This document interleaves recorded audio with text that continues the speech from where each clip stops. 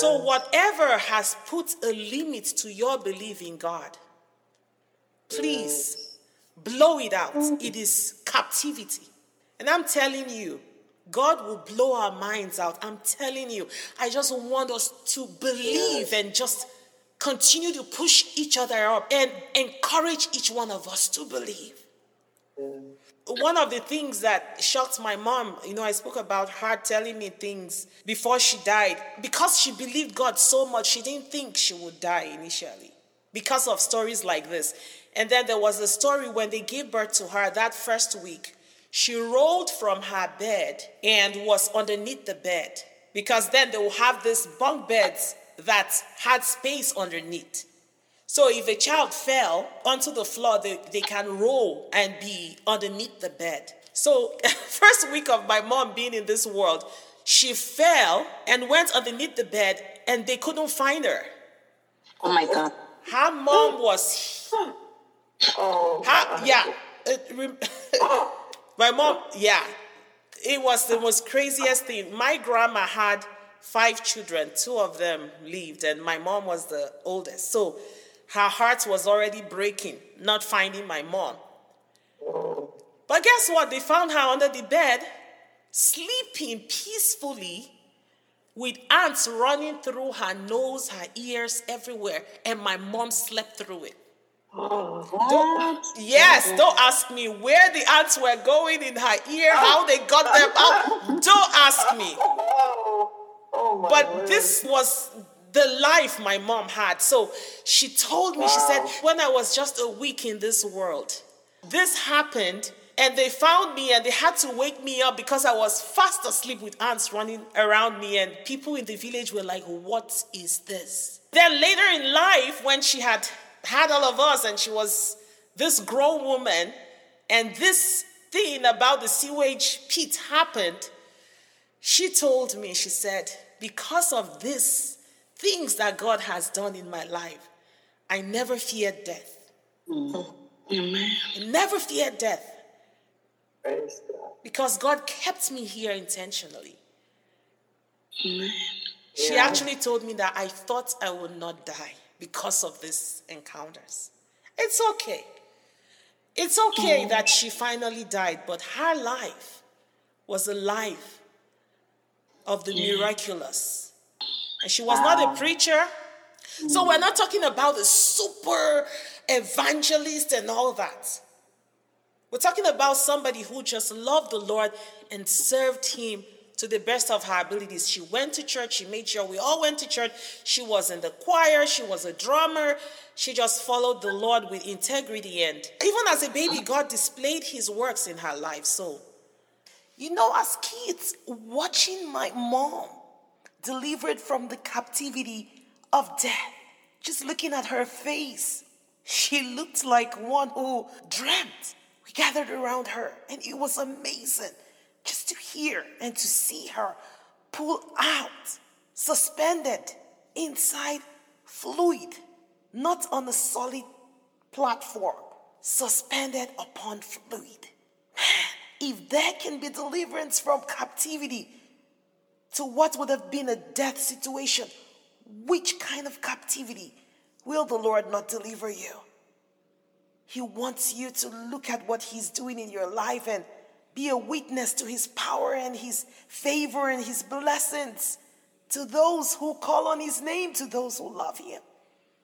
Father, we just want to thank you for this moment. Thank you because you are turning around our captivity. Yes. That infirmity, that thing that has ravaged our bodies and our soul and our minds to a point that we have lost faith and belief in you.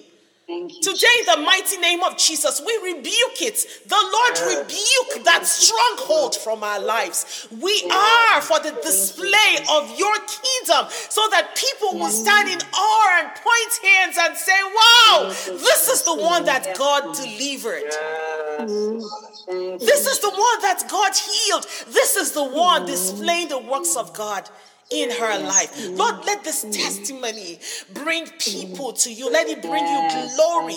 Let it bring you glory to revive your works in each life here. Yes. Yes. And let it be said of us once again, as it was said of the Israelites. Thank you, Jesus. When the Lord turned their captivity, they were like they that dreamt. Lord, may we live in a reality that feels and sounds like a dream. May this be our daily normal. May this be the season we enter into. And may it just keep being progressive in our walk, in our belief, in our trust, and in our experiences with you. In Jesus' mighty name. Amen.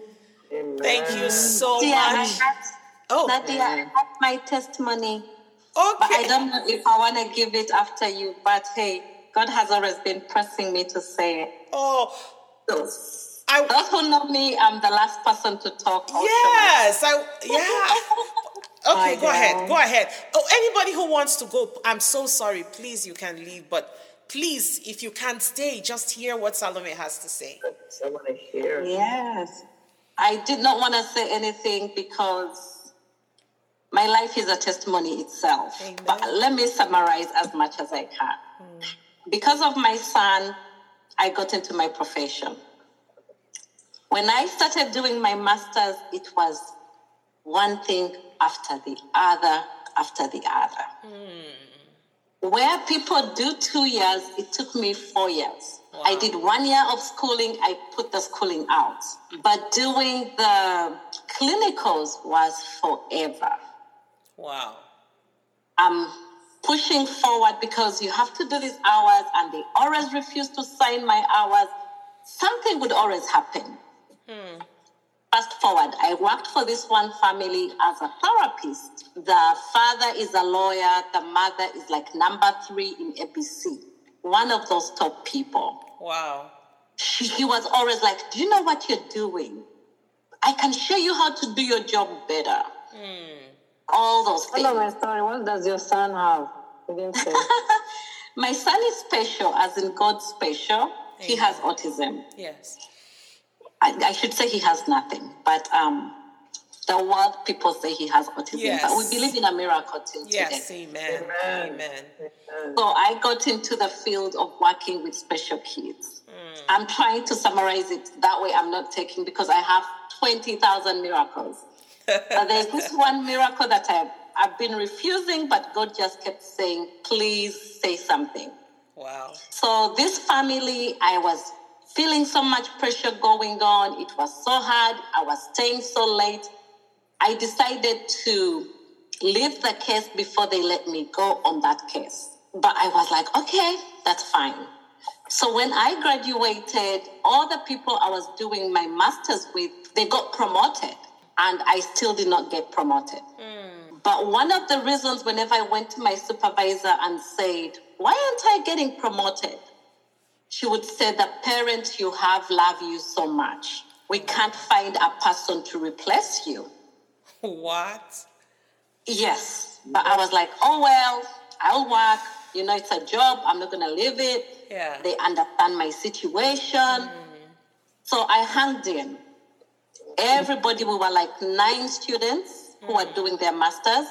All the 8 got promoted, but never passed their exam. I passed my exam, but I was still not promoted for another year. Wow. But I hung on.